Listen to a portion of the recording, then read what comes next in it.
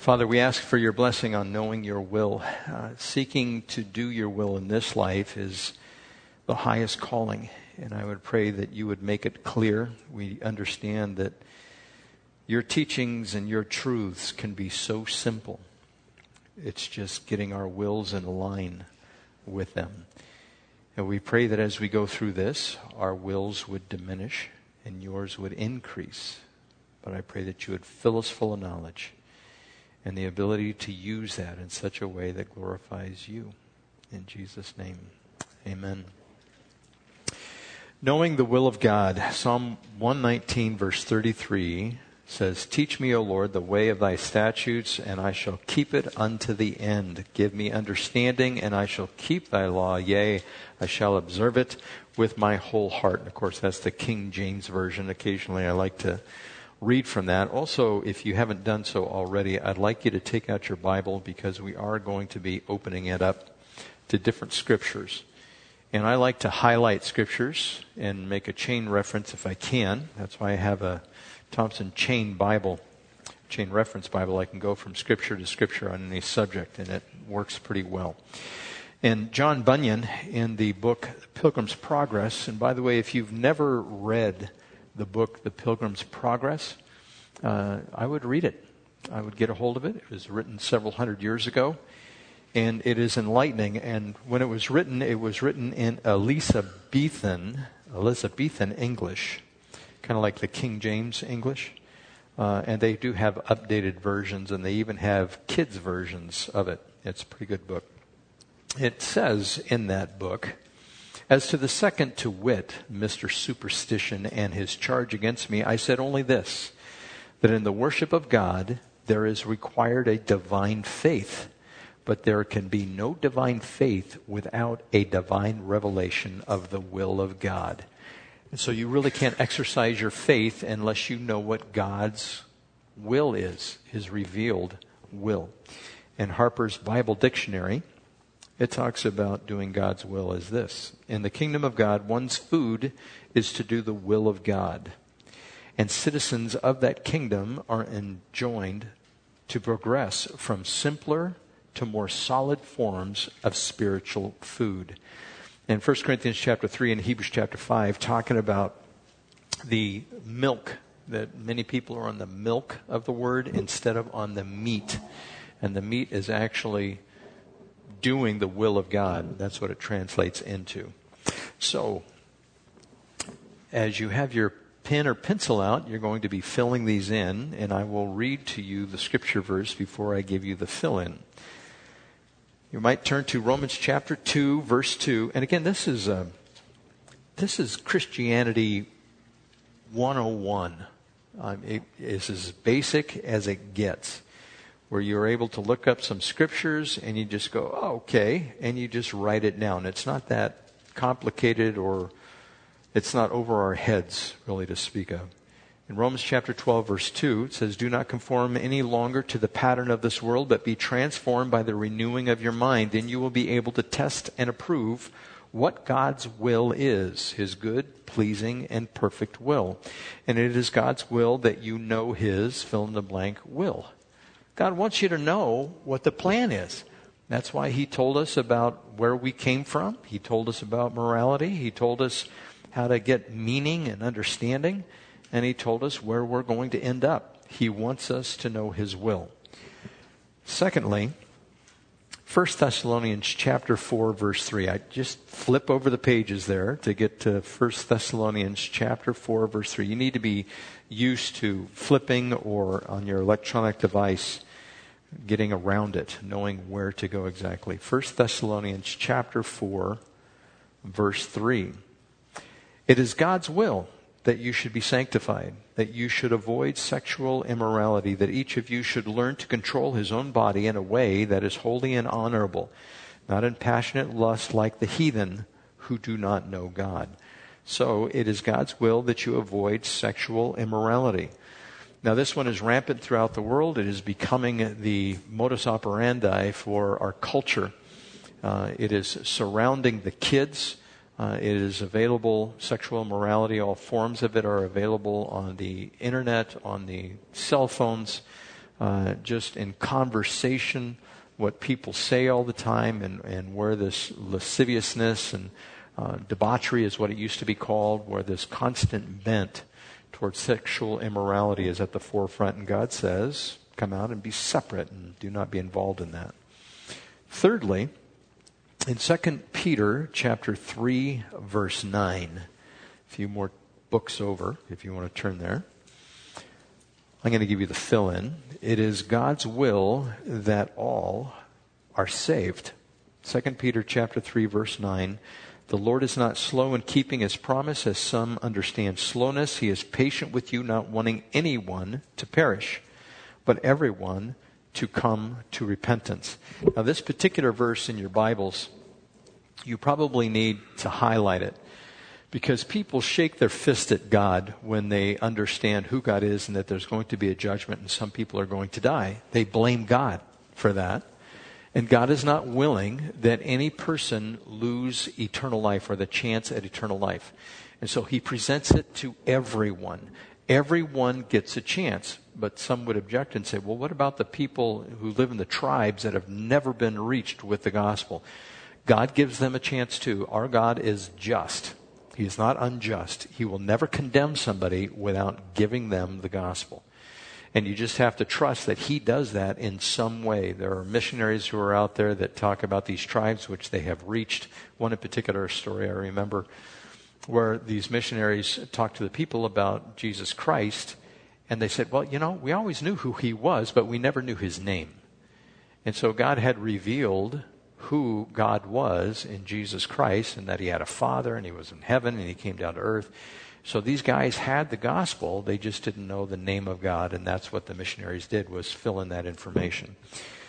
So God is not willing that any should perish, and so he reaches out to everyone. There is no one that is beyond his reach. 1 Thessalonians chapter 5, verse 16, I'd like you to turn over there, number 4.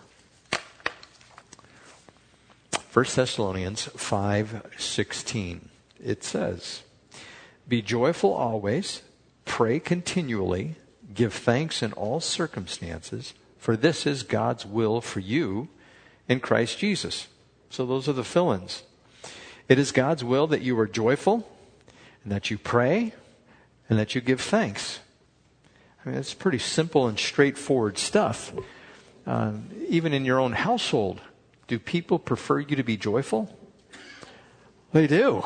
And they try to do things to make sure you're joyful, right? If somebody has an affinity for spaghetti, you don't serve them okra, right? Or Brussels sprouts or something like that. You want them to be joyful. God does the same thing for us. He puts us in life circumstances that can bring us joy, and we're to remember those times so that we don't get discouraged. And also we're to pray. And we're to pray constantly without ceasing, Scripture says. Eric, did you do on prayer? That's the one you did?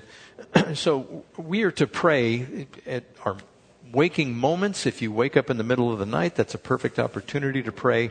As you're driving down the road, you're supposed to pray against the temptation to text. You're supposed to pray for the other people on the roadway.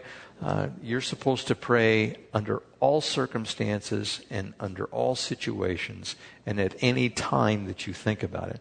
And also give thanks. You're supposed to be a thankful person. Giving thanks enables you to not feel entitled. A person who feels entitled is not thankful. And so is that the mode that our society is in? Are we thankful, or are we feeling deserving? We are feeling deserving. I talked about this with a couple of people on Sunday. There was one place where these refugees coming out of Syria, they were planted in an airport, and it was somewhere in Europe. And they were inside the airport, and I think there was several hundred of them. And reports were coming out of there. First, there was a picture of it, and how they had left just an incredible mess. I mean, There was food, there was trash, there was clothes, and you saw just a couple of workers in the area trying to pick up all the stuff, and then reports were coming out of there how they were deserving of stuff and how come they didn't have it for them, and just this ingratitude that is being expressed by the people, it made it to the media. And so there is a spirit of ingratitude, and that is the self-focus, that is the narcissism, that is the, I deserve this, even the, you deserve a break today? Who is that? McDonald's. Yeah, I did it my way. Frank Sinatra did that. Yeah, so this focus on me, myself, mine, that is definitely of the world. The person who is thankful does not consider themselves over someone else. And that's Philippians chapter 2 that talks about that. Going on to the fifth one that is there in 2 Timothy chapter 2, verse 15. It says, do your best to present yourself to God as one approved, a workman who does not need to be ashamed, who correctly handles the word of truth. So God wants us to be able to present ourselves to Him. And if at any time, the view I have of God is a loving Father. And that loving Father, if they are loving, at times He will discipline. Any father will. And when you were a small child, did your father call you to account? Did he say, come here? We had that several times. A Marine father with 4 boys in the house. He would line us up, and we'd all have to stand before him as small children. And we would have to give an account. We'd have to tell him what happened, what took place. And there was this fearful expectation of applying the belt of understanding, or the belt of correction to the seat of understanding. Right? And you guys probably all had similar instances of this. But when my dad would speak up, even the neighbor kids would run. And we would have to come into the house and, he would talk to us about what was going on. And so that is the view that I have of our Heavenly Father, that He is a loving Father. He provides for us. He gives us everything that we need. He wants us to be joyful. He wants us to be able to do His will. He wants to remove all encumbrances and hindrances to that. But at the same time, we are going to have to present ourselves to God. We are going to stand before Him. And I don't know exactly how this is going to happen, but each one of us is going to have to give an account. We're going to have to say what we did and how we handled ourselves. I'm sure our failures at that particular point will be brought up, and He may ask us questions about that. And again, I don't know exactly how this is going to happen, but that is the point at which we will be given our reward, our wood, hay, and stubble, or gold, silver, and precious stones, whatever's left, the gold, silver, and precious stones after the baptism by fire, which you guys just learned about. When that is all said and done, that's your reward. So He's going to make us give an account. When that happens, we want to make sure that we have studied, that we simply haven't taken His word and set it on the shelf, that we've actually opened it up, that we've read what it says in there, and we've tried our best to apply it. Now, everyone is going to fall short. But Scripture says a righteous man falls 7 times, and 7 times he gets right back up in the book of Proverbs. So even though we won't reach perfection in this life because we have this encumbrance again of this fleshly body, it wants to do its own thing, and our spirit wants to do another thing. We're always going to be warring against that. So it is God's will that you are in the Word. That's number 5 there. 1 Peter chapter 2, verse 15 for number 6, it says, "For it is God's will that by doing good you should silence the ignorant talk of foolish men." It is God's will that you do good. Now, give me some examples of doing good. Anyone? Helping the poor. There you go. That's one of the top on his list. Helping the poor, visiting the widows in their affliction. What's another one? One at a time. Obeying the word. That's right. And we went through that. Yes. Share the gospel. What about orphans? That's another one. Right at the top of the list. The poor, the widows, and the orphans. We're supposed to reach out to them. Now, as a church, we support an orphanage over in Cambodia. And there's an opportunity, maybe in Mexico. I've been talking with Ron Brink down there. We may end up doing something a little closer. And he kind of has a handle on some of those orphanages, but also the widows. And it's widows who are truly in need. Not widows who are probably getting along, just want to complain and don't want to do anything with their family. But he's talking about the widows who are in need when he describes it in Scripture. Okay, what are some other ideas of doing good? Helping your church family. That's right. Put it into practice, right? What you believe. Yeah, so if somebody has to move. I had one guy tell me once he'd rather be beat up by 5 guys and left in a ditch for dead than move somebody, is what he said. But if somebody wants to move, it is our job to make sure that they are well supplied with any vehicles, any manpower, whatever it is. We're supposed to sacrifice that time and go and help them. It's kind of like a barn raising that the Mennonites do. You know, they'll raise a barn and they'll just have the whole community come over. That's our job as well. Can you think of some more? Yeah. Check in on sick people. You know, that's only the pastor's job.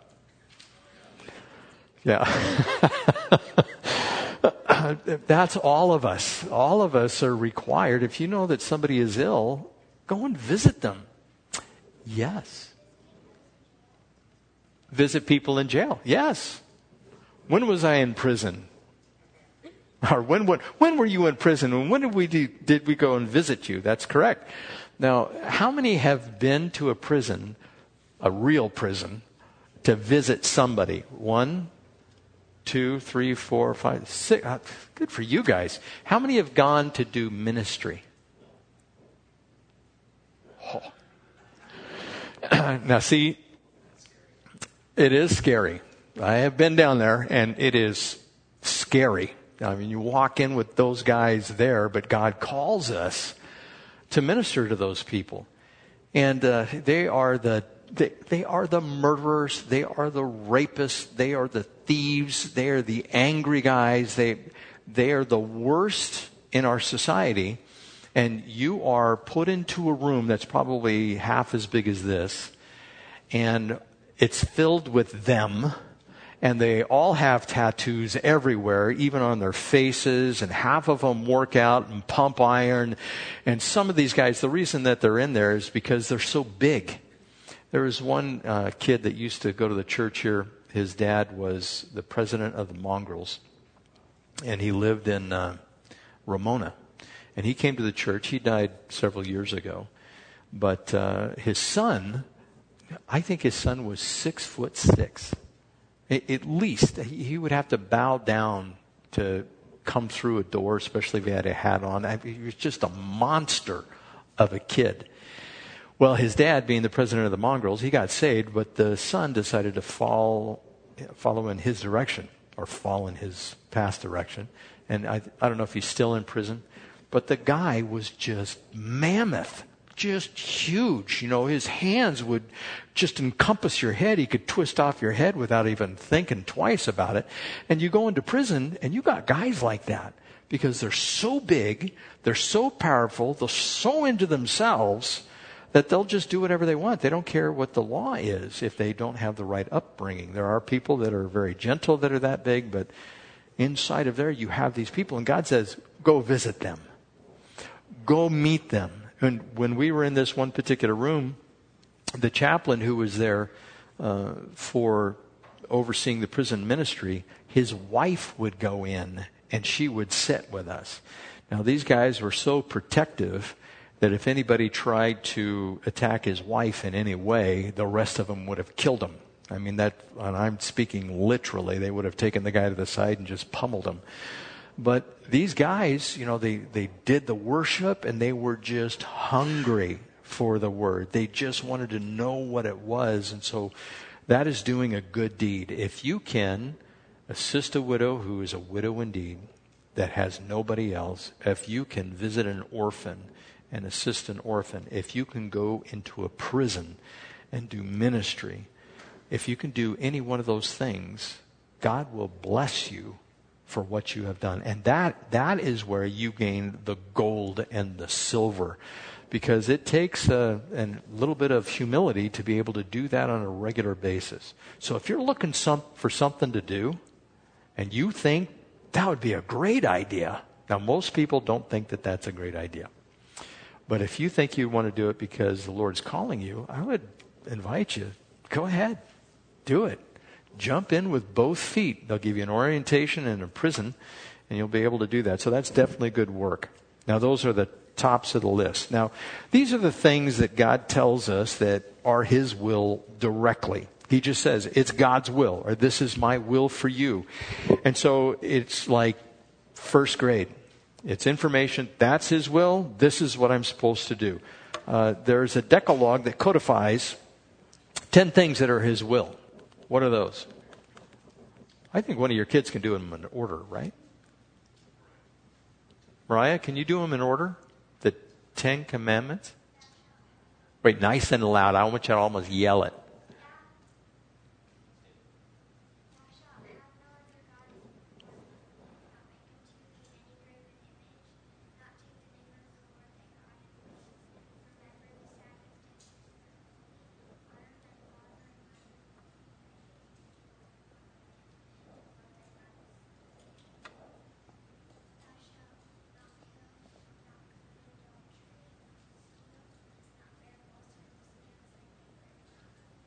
There you go.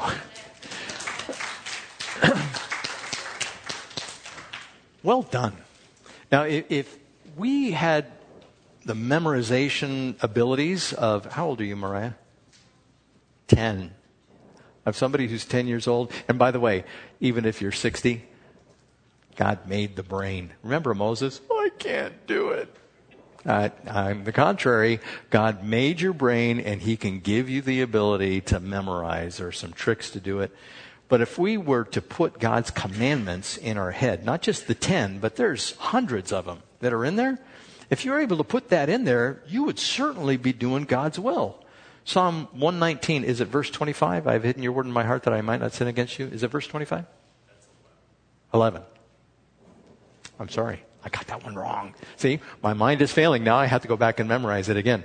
So it's this idea that we hide His word in our heart and we can know what to do. Now, with all of those, the cumulative effect, if you need to know something that isn't specifically addressed, how do you know if it's God's will? For instance, should I marry this person? That's a big one for a lot of people. Should I marry this individual or should I not marry this individual? Or what about, should I move? Should I go to this particular city? Should I not go to that particular city? And are the reasons you're choosing, are they spiritual or are they physical? Are they human wisdom, based in human wisdom? And so you want to declare to God, hey, God, I want to know your will on this. And so these are some of the decisions. Or change a job. God, should I change my job? Should I leave? Whenever God wants to move me around a little bit, He just takes it away. It's like, okay, that's fine with me. I'll wait right up to the end and just be done with it. And that's how God can move as well. But how do you narrow it down? We know specifically a lot of things that God tells us we can do and can't do. For instance, can we marry somebody who is not in the faith? Sure you can. Should you? No. Who knows where that is besides Eric? Nope. 2 Corinthians 6.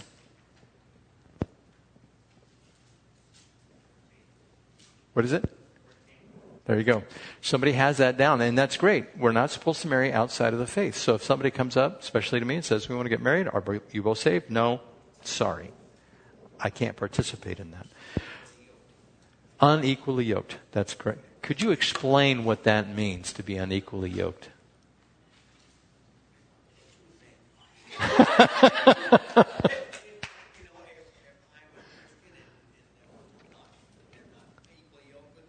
Okay, what does it mean? What did it mean to them back then to be unequally yoked? What would they have thought of when...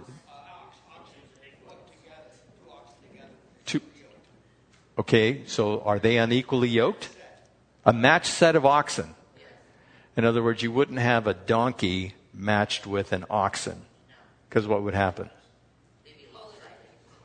Yeah, the ox would pull the donkey along, right? And the donkey would lose its footing and just be dragged, is what would happen. And he would go off in the wrong direction. Well, that's what happens if we're unequally yoked, both in business and also in marriage. So God says, don't do that. So to fill in the blanks here on number 7, has he said no or has he said yes? And I gave you the 10 commandments, or we got them from Mariah. 2 Corinthians chapter 6:14. I gave you guys that scripture. Or Nate did, I should say. And also, if you want a quick method on finding out, is this God's will? You can answer that by answering one of 2 things. Matthew chapter 22, verse 37. You're going to know what it is when I say it. Jesus replied, love the Lord your God with all your heart, with all your soul, and with all your mind. This is the first and greatest commandment, and the second is like it, love your neighbor as yourself. So if you want a blanket answer to whatever it is you're trying to decide, number 1, will this glorify God? And number 2, does it show that you love him? And number 2, are you loving your neighbor in doing this particular thing? If you want to find out what God's will is. And so, in the case of being unequally yoked, you wouldn't be loving God because you're not keeping his command not to be unequally yoked. So that's the overall scheme of things. You got 2 tennis balls, so to speak, and those 2 tennis balls are the 2 commandments. And if those are fulfilled, if those 2 are fulfilled, or one of them is fulfilled, then it's going to be okay. And it wouldn't be, well, I'm loving my neighbor in doing this, but I'm not loving God. They will never contradict. They will always be in unison. If you are loving your neighbor, you will be loving God. Okay? Going on. Number 8. Are you asking in order to heap it upon yourself? In other words, do you have selfish motives? James chapter 4, verse 2. I'll just read it for you. You want something but don't get it. You kill and you covet, but you cannot have what you want. You quarrel and fight. And when you ask, you do not receive because you ask with wrong motives, that you may spend what you get on your pleasures. And so you're asking God for something for yourself, but God doesn't necessarily want to give you something that's for you. He wants to give you what he wants for you. That's how it works. And of course, as we draw near to God, he draws near to us, and anything that we ask according to his will, he provides for us. And I think we're going to get to that one in just a minute. Number 9, is it wise? You can ask yourself, is it wise if you do something like this? I'm going to give you another example. When we were not yet in ministry and we were at church, we were going to Calvary Chapel North Park, which later became Horizon. And I can remember this couple. They hadn't been married for very long. And we were over at what was called the Family Center over there. They had just built this place for all the kids to hang out, and they would do fellowship meetings and stuff like that there. And this couple that we knew pretty well, he was a spender. He would have impulses, and he would just buy something. And so they would go from time to time to garage sales. And he went to this one particular garage sale, and he wanted to buy some scuba equipment. And so he just decided to buy it.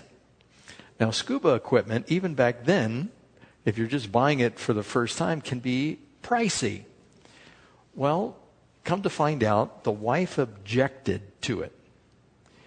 And what he said as his justification was, well, look, it was there. It seemed like it was a good price. I just went ahead and bought it. And of course, at that time, the wife's eyes are rolling. You know how you ladies do that? Kind of like that, just rolls around on the top of the head. And he said, if God doesn't want me to have it, he'll make it clear. The stupidest answer he could have ever thought of, because you mean you're going to run out of money that particular month because you bought your scuba stuff? And he goes, God provides. It was just a foolish decision for him to do that because they were struggling already. And he went, I think it was a couple $1,000s he spent on some of the scuba gear. And it just incensed his wife. Now, there is a couple side to this. If mom ain't happy, ain't nobody happy, right? And so he could be out there scuba diving underneath the water and something could go wrong. What's she going to tell him when he gets out? Serves you right. She's not going to say something like, "Oh, I'm so sorry you didn't have a good time." And he is just sowing these seeds of discord and doing that. It wasn't a wise decision to make. On top of that, he was testing God, right? He was saying, well, if God doesn't want me to have it, then I'll just run out of money. But I'm trusting that God's going to just give me extra money for this particular month. And so it was just incredibly unwise to do that. James chapter 3, verse 13 says, "Who is wise and understanding among you? Let him show it by his good life, by deeds done in humility that comes from wisdom. But if you harbor bitter envy and selfish ambition in your hearts, do not boast about it or deny the truth. Such wisdom does not come down from the heavens or from heaven, but is earthly, unspiritual, of the devil. For where you have envy, selfish ambition, there you will find disorder and every evil practice." And this is what you need to remember, what wisdom looks like that comes from heaven. But the wisdom that comes from heaven is first of all pure, then peace-loving, considerate, submissive, full of mercy and good fruit, impartial and sincere. Peacemakers who sow in peace raise a harvest of righteousness. So if you want to know if something is wise, you just remember James chapter 3, verse 17. And you should highlight that and star it and be able to go there. Put it in your memory if you can do that. So, is it wise? Maybe, maybe not. You'll know by the definition given in James 3:17. Number 10. Proverbs 8:17 reads, "I love those who love me, and those who seek me find me." Number 10, the fill-in, seek after God for the answer. Hebrews chapter 11, verse 6. "And without faith it is impossible to please God, because anyone who comes to him must believe that he exists, and he rewards those who earnestly seek him." Now, there's an adjective there. Earnestly. Somebody give me some synonyms for earnestly, or a phrase that would help describe earnestly. Is dedication. Sincerity. With sacrifice. Right? I know we don't like that word, sacrifice.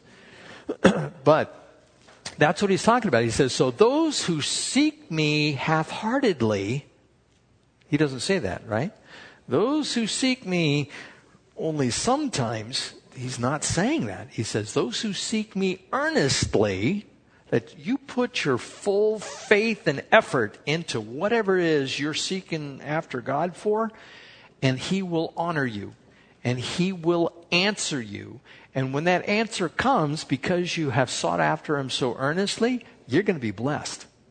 The answers that I have received in my life, and how, I sought after God earnestly. God, do you want me to do this? And do you not want me to do this? Boy, when that answer comes, it's just like, wow, God answered this one just exactly as I asked him to.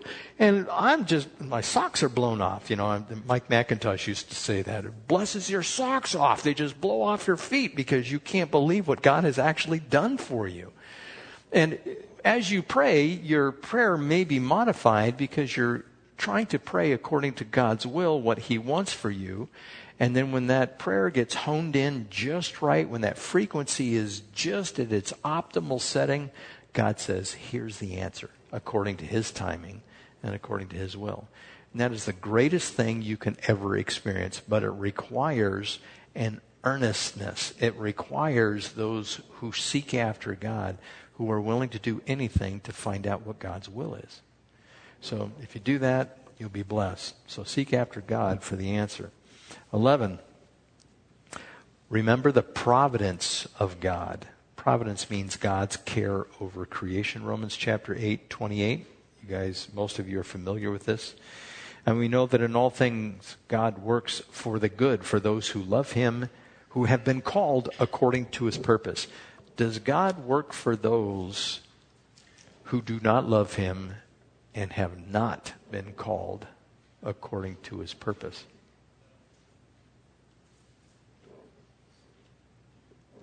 Just one no, huh? One yeah. Not quite sure, huh? Somebody who's unsaved, does God work for their benefit as well? Yes, he does. But when, say they're not a believer and they turn to God and say, God, will you hear my prayer and answer this? No. Can he choose to? Okay, what if he starts seeking after him with all of his heart? Well, God's first going to say, are you saved? Get saved and seek after me like that, and then you're doing the whole will of God, right? So God, there are some times where God will choose to oppose somebody. Everywhere they turn, there is a roadblock. Give me somebody in Scripture that ran into a roadblock wanting to do something for God. Jonah. No, Jonah didn't want to do something for God. That was just the opposite, right? Who was somebody that tried to do something for God and God said, no, you will not?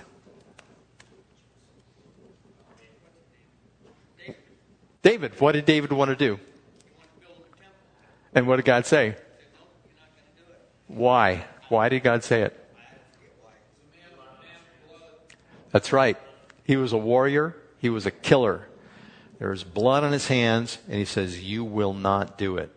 And he was storing up everything. He was making the plans. And how can I dwell in this palace when God, he's in a tent? And so he had this thing in his heart to build God a temple. And God said, no, you're not going to do it. Your son is going to do it. And so David still got all the stuff together for his son Solomon, King Solomon, to do it. Is there somebody else that wanted to do something that God said, no, you will not? New Testament. Name starts with a P. Good guess. That was a good guess. You had Peter or Paul, right? So what did Paul want to do? He wanted to go to Asia. And every time he had set off in that direction, God said, nope, you're not going there. Now imagine if he let Paul go in that direction. He could have just kept on going over to China and over to Indonesia and all of those places over there, and the gospel would have gone that way. As a result of not going there, the gospel went in the opposite direction.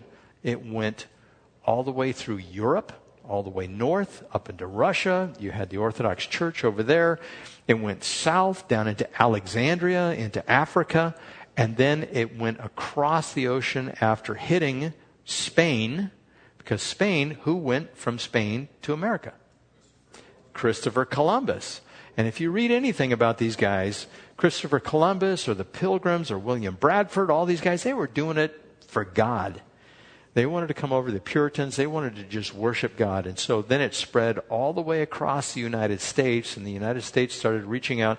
I know this from 30 years ago. Started going into China. Brother Andrew. You guys ever hear of Brother Andrew? Hudson Taylor, Open Doors Ministries. They would smuggle Bibles into China, and the church in China is huge. And now they're getting some persecution. They built a huge church over there, and the Communist Party tore it down. They said, not allowed. And so the gospel is coming all the way back around. I have this feeling by the time it saturates the earth and makes it all the way back to Jerusalem, it's done. And we go. And that's the end of it. And so the gospel is going throughout the entire world, but this is God's providence. He prevented Paul from going in the opposite direction. He sent them through Europe instead of over to China. And when God does not give you what you want, God could be opposing you. I've had that happen. You've probably had that happen where you're trying to do something and God says, no, this will not be the case for your life. And, each one of us, I'm sure, will have some, or you've already had some great disappointments when God says, no, that will not be the case with you. I'm not going to permit it in your life. And we have to be submissive to that. Even though it may be painful, we have to be submissive to that. 12. We can ask for wisdom. If you don't know what God wants you to do, ask for wisdom. James chapter 1, verse 5. If any of you lacks wisdom, he should ask God, who gives generously to all without finding fault, and it will be given to him. But when he asks, he must believe and not doubt, because he who doubts is like a wave of the sea, blown and tossed by the wind.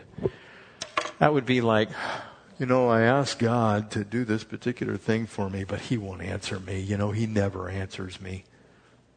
And God says, that man should not think that he's going to receive anything, or that woman. By thinking that, if you're pursuing after God and you're asking for this and you're praying according to his will and you're doing so earnestly, God says he'll provide it for you if it's in his providential care for you. We have that promise both from Jesus and from the Father. It is spoken of clearly in Scripture. So ask for wisdom, and he doesn't find fault with you. He doesn't turn to you. Say you, on Monday, you have this really big favor to ask for God and you need wisdom. And you say, God, will you please give me wisdom? He doesn't come back and say, excuse me, you weren't at church Sunday. He doesn't do that. He says, without finding fault, without judging you for what you haven't done or what you should have done, he just gives you the wisdom. Now, how great is that? What a gift. Now, who was it that was offered, you guys, some of you are going to get this right away, who was offered riches, wealth, and power, could have that, but he chose wisdom instead? That's right, Christian. It was Solomon. Solomon was offered by God. He goes, you blank check, whatever you want. You just, here's the check, you fill it in. And God said, I'll give it to you. And God was so thrilled that he asked for wisdom to guide his people. He goes, I'm going to give you all that other stuff you didn't ask for either because you asked for wisdom. And he was just thrilled. That has a whole other thing to do with the omniscience of God, but God was thrilled that he would ask for the wisdom. So you can ask for wisdom. Now, how pleased will God be if you ask for wisdom?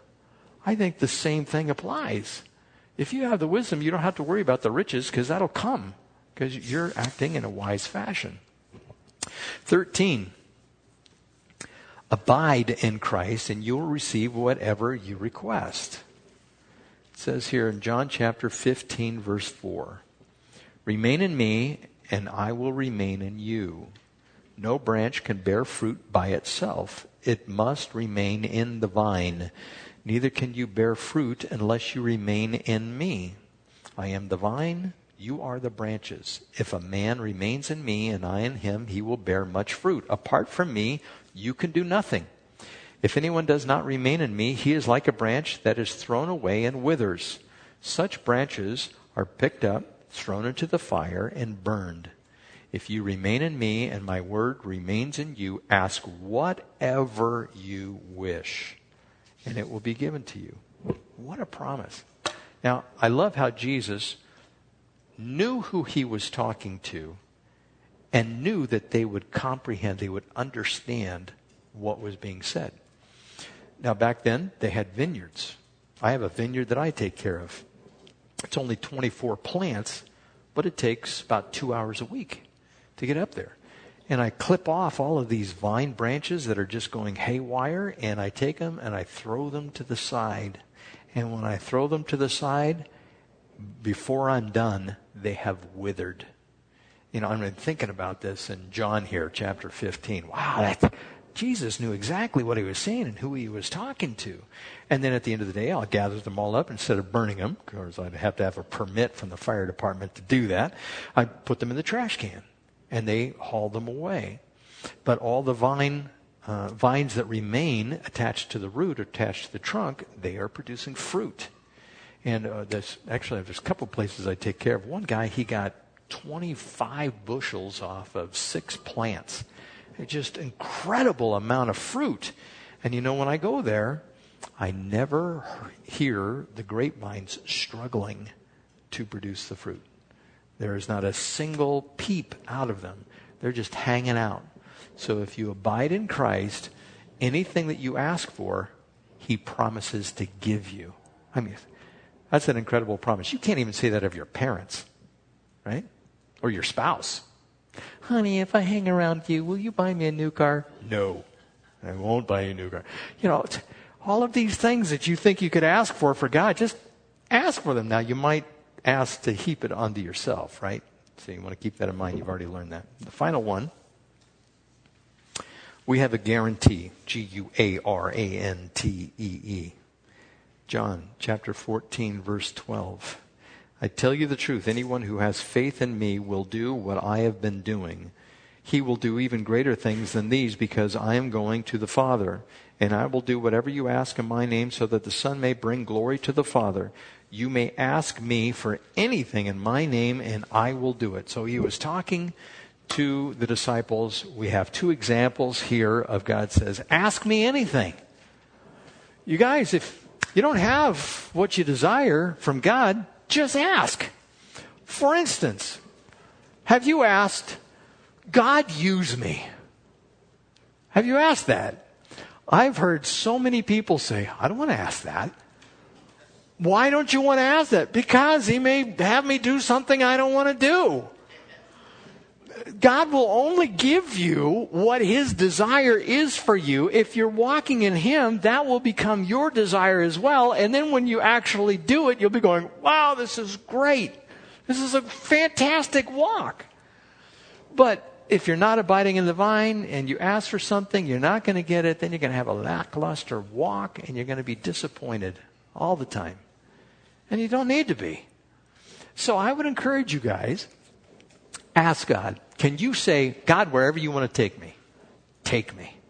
If you want me to move me. If you want me in another job, give me another job. If you want me in another house, tell me where to live. I'll go live there. If you want me to get rid of my possessions, I'll get rid of my possessions. If you want me to, and you fill in the blank, do you trust God that much that He would do that? Again, there's a lot of trepidation with people. No, He may ask me to do something. He will transform you in the process, and a lot of that may not be pleasant, but at the end, you're going to be one happy person entering into those gates. All right? So any questions about the will of God?